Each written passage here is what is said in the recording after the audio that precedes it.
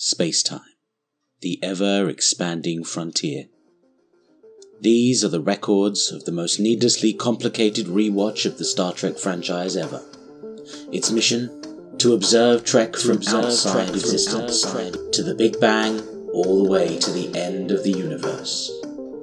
To seek out every second and contemplate every eon. To do what no sane entity has ever done before. Hello and welcome to Temporal Trek, the podcast that will show Trek throughout existence in chronological order. I'm your host, Dan Hitch. Here we are, episode 4, Profit Motive. We're still in Deep Space Nine for our outside space and time segments. But this time, it's not a Starfleet officer, it's Quark. Quark is going to the place of the wormhole aliens, the Prophets, and he's going to be outside time. We start at timestamp 35 minutes and 51 seconds, again according to the Netflix UK edit. So, with the Ferengi, I never really saw that they would be a challenge to Starfleet, so it was really eye-opening when I was a little bit older and sort of looking back on TNG that they were being lined up to be the big bad for TNG. When you compare it to what we eventually got in the Borg, there's no competition whatsoever, so it really does surprise me that the Ferengi were going to be considered in any way, shape or form an enemy. By the time we get to Deep Space Nine, obviously that has changed slightly. They've mellowed out. They are seen much more as the economic power of the galaxy. They're wheeler dealers, traders, people who are just there in the background, engaging with other species, not necessarily in exploratory means, but just in a financial gain, and sort of being very unscrupulous, at least not a threat. In Quark, we have someone who supposedly embodies what it is to be a Ferengi, but equally is a nice guy. You know, we're sort of rooting for him throughout all of Deep Space Nine, even though at the very beginning he's really underhanded. He even tries to kill people. Secondhand, he hires other people to do things and does some very despicable things. But by the time we get certainly to this clip, we're rooting for Quark. Quark is someone that we want to see succeed. The whole area of this section starts with him against the big white background. Just as when Sisko was in there for the emissary, he's there, there's this heartbeat playing in the background, which is the exact same heart rhythm as a human being's. Perhaps that's just an error, perhaps the Ferengi have an exact same heartbeat as we do. I don't think that's ever set in canon. It does sort of feel weird that an alien has the exact same thing as a human. When he first arrives, he's looking at his hands, he's sort of not sure what's actually happening, but then he starts seeing flashes of all these events that have happened previously in the episode. He sees Bashir, he sees Kira, he sees several other members of the DS9 crew and some other characters from this episode who are then going to embody things as well. Bashir is the first one to say it is corporeal. Kira then comes along and says it's a physical entity, not another one. She almost sighs. She almost looks fed up with the fact that they've got another Ferengi coming in, which, as far as I'm aware, seems to be sort of the feeling generally in the fan base. The Ferengis are somewhat annoying, that they're not welcome in Star Trek. That may have changed, and it's my own personal hang-ups. But as far as I'm aware, most people don't seem to like the Ferengi as a species. Not necessarily the Ferengi-centric episodes, which are actually quite fun, but generally as a species they're a bit tiresome. Quark instantly gets who they are. He's straight away on it with his mission. The Prophets then ask, did Sisko send you? And they want to know whether, this is some sort of test from Sisko or that he's an emissary of Sisko's, that they learned everything, as they did in the previous episode, about linguistic communication, time, how this works, and things like that. But Quark just completely undercuts it. He's straight into the comic relief and his own mission, his own greed, as it were. He sort of says, I'd love to tell you all about this, but really I've got my own thing to worry about. He mentions the Nagus, Zek. The Prophets then tell Quark that Zek wanted to know the outcome of the game before it was being played. A direct callback to the previous episode, looking at how Sisko was teaching them about how baseball is a great analogy for time travel and how different variations of different outcomes are possible just from the throwing of a ball. And they seem to have taken this on quite well. They seem to now understand that corporeal beings need to value some sort of ignorance about what is to come in their future, that they live in the present, that there is a past, present and now. So Sisko's mission, as it were. Sisko's time with the Prophet seems to have actually changed them. They seem to have a better idea. At least they seem less clueless than they were in the previous episode. However, when it's apparent that Zek wants to cheat, he wants to see the future. He wants to gain profit by that future. Zek has been in there with them and tried to tell them that having more over less is preferable. Kira actually says that we find that concept aggressive and adversarial. Aggressive, perhaps not. Wanting to acquire wealth doesn't necessarily mean you're going to prevent other people from getting it. You could be a pioneer, going out into a wide world, claiming territory. You got there first. There was no one else possibly going to claim it. Admittedly, once other players come in, yes, there is an aggressive nature to it. There is the adversarial nature, certainly. But it just seems that they are instantly judging this to be an aggressive posture. Then something really interesting happens. The prophets then say that they were so sort of bothered by Zek that they wanted to change him. They couldn't put up with him being the way he was. So they examined the Ferengi's history. Now it's odd because they don't say that they left the wormhole. They don't say that they time travelled. Because they can see all of time and space, and this is another reason why I think that when you're inside this area, not necessarily using the orbs of the prophets, which I'm sort of seeing as a communications device, when you're inside the wormhole and talking to the prophets, you are outside time. Because they are saying they can examine the history of another species. And they actually say that the Ferengis were never always that way. They weren't always looking for profit, that they were actually a very peaceful and quite tranquil species. They have not always been as they are, Sisko says, which seems to be news to Quark. Now, I'm not entirely sure whether Quark is completely ignorant of the past, and that perhaps Ferengi culture, valuing profit, that they've sort of written out the history books of what the Ferengi actually were, or whether Quark is deliberately being dumb. He's not wanting to give away his negotiation position, that he's perhaps being a bit of a trickster. Maybe he says, oh, were we really? Oh, I didn't even know that. He's not trying to give away his hand, so to speak. And that would be entirely with Quark, and so with the first one. It's an interesting idea.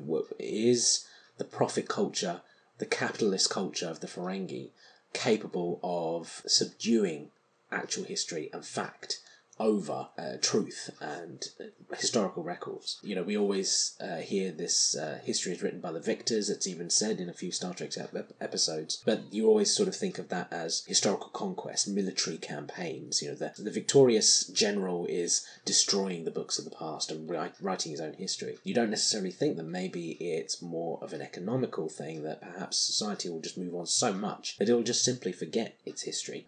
History is being written by the victors unintentionally. They're in power, therefore that's what's happening. So they say that they de-evolved Zek. Well, Quark says that anyway.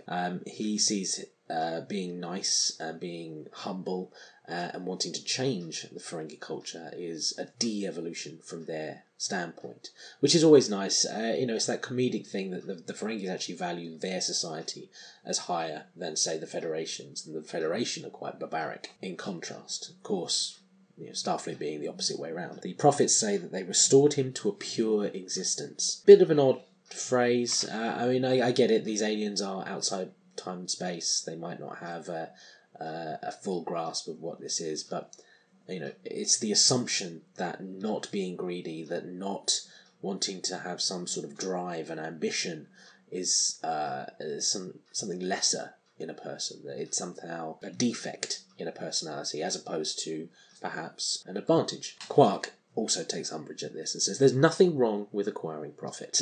There's a great speech.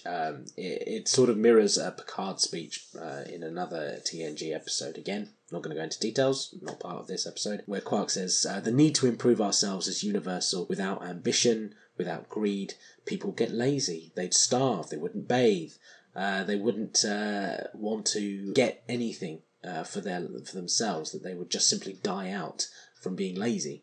And this position, I think, is quite popular in very conservative, Republican, far-right thinking. Certainly today, when I'm talking to you, as I'm recording this podcast, there is a rise in that kind of thinking, that having benefits, having a culture that allows people to relax and perhaps not be as ambitious is somehow deficient. I do profess I am fairly liberal in my views, yes, and I believe that benefit cultures and things are essential as part of the contract of society. In the UK we have something called the NHS. Something that lots of people feel very strongly about. I do too. It's often seen in political circles, from the far right circles, that having something like the NHS means that people don't have an element of fear in their society that would drive them to do better. Not necessarily with the NHS, but a benefit system certainly, and welfare. So it's fun to see Quark use these words, but there is a very serious real-world counterpart to that. You're seeing those sorts of words being justified for taking away protections for the vulnerable in society. So it's quite weird to see this being played almost as comedy, rather than the tragedy that we're currently living in our history. And the prophets call him out on it, quite rightly. They say that his argument is specious. Just because someone doesn't want profit doesn't mean they're just going to simply die out, because he's taking it to the extreme and he exaggerates and says that millions upon billions of people will die if you take away greed and ambition from everyone. Whilst I don't believe that that's true, and even he admits he's exaggerating, it's interesting to think that greed and ambition are a positive. That really, if you're not driven, if you're not striving to be creative, you will just fade away, which I think is fairly true. If you don't really have anything to get up for in the mornings, it can be really hard to get out and about and do those sorts of things. I'm speaking from a very privileged background. I'm white, I'm a man. I've never had to suffer in my life. I've achieved things, but I understand that it is easier for me to achieve things than other people. But I'm still driven, I'm still ambitious, I'm creative, I write and I'm an author, I want to be creative, and whilst I'm at home babysitting, writing doesn't really have much time, but I'm able to be creative in other aspects and create something like a podcast just to keep my creative mind flowing. I'm trying to be productive all the time to avoid getting lazy, to avoid losing my ambition, and I think that there is a positive element to that. Quark, however, does bring up an interesting point. The prophets, who, as far as I'm aware, don't see themselves as gods, but are revered as such, have completely, against the will of the individual, changed the individual's nature. Now, the background to this is that Zek went into the wormhole, tried to get the prophets to tell him the outcome of the game, try and see where he can make profit ahead of time, and as a result they changed his nature. They physically brainwashed him. They changed everything about him, and there's a very serious ethical point here going on. Take away the greed and ambition speech, there is a very clear argument to be made that what they've done is morally reprehensible. They have forced a change on someone, not just physical but a behavioural change. It's something that if we saw some dictatorship doing today in our society, we would think it is completely against any kind of human ethics, human morality, human rights, and yet they've just casually done it without any regard to that person's choice. They could have just simply pushed him out of the wormhole, just sent him away, deactivated the orb that he used to talk to them. So very, very odd that these prophets are so removed from our reality that the ethical question of what they were doing didn't even play into their thoughts. They purely just didn't like him, which again fits into the whole Ferengi aspect as well. Quark then changes his plea. So he's realised that the prophets aren't going to see things his way, the idea of greed and ambition being a good thing. So he then tries to play into the Ferengi and their reputation as being annoying. And he says that if you change Zek, if you now change me because I've come to see you, more people will come. We are inquisitive by nature. We will try and figure out what has happened, and more Ferengis will come to the wormhole. And even the prophets instantly eye roll at this idea. And Dax is the first one to sort of acknowledge that actually that is true, that there's going to be more people. We may have made more of a mistake than we realise. And Quark is saying, that's potentially annoying for you. And it's a great little line. It's such a comic moment and just a snap delivery of a retort. It's just so great to see Armin Shimmerman just deliver that, and quite annoying for you. So really, really good moment for him. He even delivers a little promise saying, if you leave me alone and if you return Zek to what he was, I promise, I personally guarantee no one will come. And he does this really strange sort of ring finger on the thumb, pinky swear kind of crossed fingers salute, and I love this little nuance that he's just put in to make the Ferengi culture have their own sort of version of a fingers crossed or an I swear pledge promise. We're so used to seeing the live long and prosper salute in Star Trek, but actually the ring finger on the thumb salute I think is actually quite cute as well.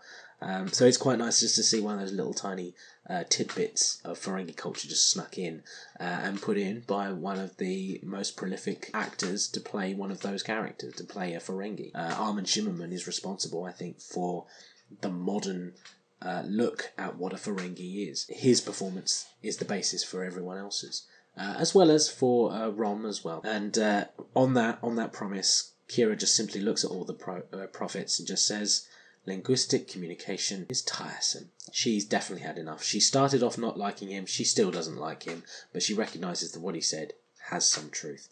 And that's it. He's thrown right back into reality and back into the episode. And we stop this podcast at 40 minutes and 56 seconds. Well, there we go. Short and sweet, that one. There really wasn't much to go on. It is one conversation between Quark and a couple of prophets. But I think there are some ideas that come through that are still relevant today. The idea of forcing change onto someone, brainwashing someone as against human rights, which isn't said in the episode, but I think is something to come out of that discussion. And then the idea that ambition and greed are somehow good, and that if people are just handed everything on a plate and become lazy, are they going to ruin themselves? Is that a negative? So, we're looking at the episode. The impact on canon, our first area for reviewing the episode. Not really that big, if I'm honest. There's not much of an impact on what's going to happen in the future. Here I am in temporal headquarters, temporal investigations. I'm in all my files. We're going in and out of space-time here, and I'm not seeing a big impact here. Now, it's interesting that the prophets did say that there's some earlier evolution of the Ferengis. I have no idea if that's ever been dealt with in books and what have you, but equally that doesn't apply. As I said, with all of these episodes, I'm only going on what's been put or committed to screen. So it's nice to know these little tidbits, seeing the little ring finger on the thumb salute, all these extra bits, these layers that are being added to the Ferengi culture, but ultimately it really doesn't matter. So as far as the impact of this segment on the outside world into space-time, I'm afraid it doesn't get anywhere there. Now, the writing, places to improve it. It might be interesting, I think, to add an extra conversation about the ethics of changing someone's behaviour and the brainwashing, which Quark breezes over. Now, there's two reasons that could be. One is for time and purely for the production of the episode, that was just another communication, another debate that the writers for the show didn't want to put in. But if we're going for in-canon explanations, or in-universe explanations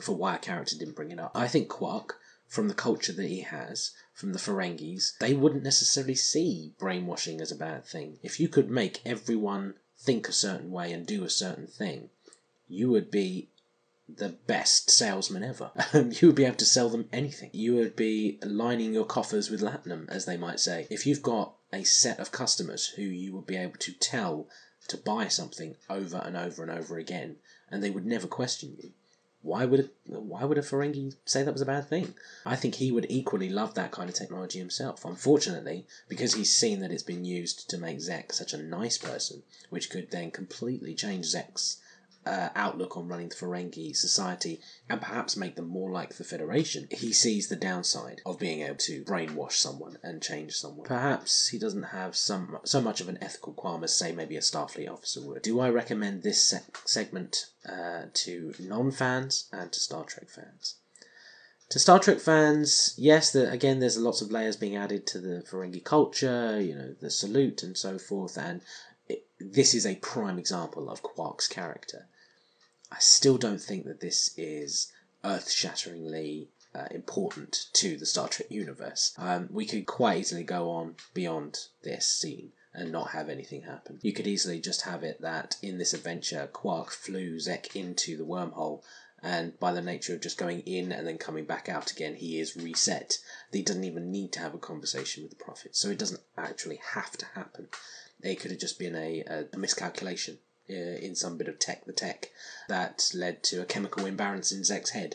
It had nothing to do with the Prophets, it's just his travel through the wormhole. Now that would have been a great story if the idea that you're travelling through the wormhole completely changes your brain chemistry and that there's some sort of defence you have to muster. That would be a great story, that, you know, this access to the Gamma Quadrant, this new area to explore, is somehow harmful. You could have all sorts of stories coming out of that. But that's not the way they went. They went for the Prophets changing Zek. So really, to Star Trek fans, not really important, and to non-Star Trek fans, there's not really much to go on here. There will be better Quark episodes, there will be better Ferengi episodes, I think, coming up over this particular segment. Now, when it comes time to watch this episode in sequence, maybe there's a little bit more depth to it, but we'll have to just wait until that comes around, back when DS9 will be in our season rotation. So that's it. Join me next time on Temporal Trek when I rewatch Star Trek Generations. We are actually coming out of Star Trek Deep Space Nine just for a short time, and we are going to go into Star Trek Generations. Now, unfortunately, Netflix UK doesn't have the movies, so I am basing this on my own DVD collection, and I will be starting at timestamp 1 hour 21 minutes exactly, and that is when we are inside the Nexus. Thank you very much for listening. I hope you've enjoyed this episode of Temporal Trek. If you would like to contribute anything to the show, fan art, music, clips, ideas for segments, then please feel free to contact me on Twitter at Hitch_Daniel or on Instagram Daniel_Hitch_writer. This show is always going to be free. There's no Patreon at all. But if you would like to financially contribute to the show, then I am a published author on Amazon, and I'll catch you in the next time stream.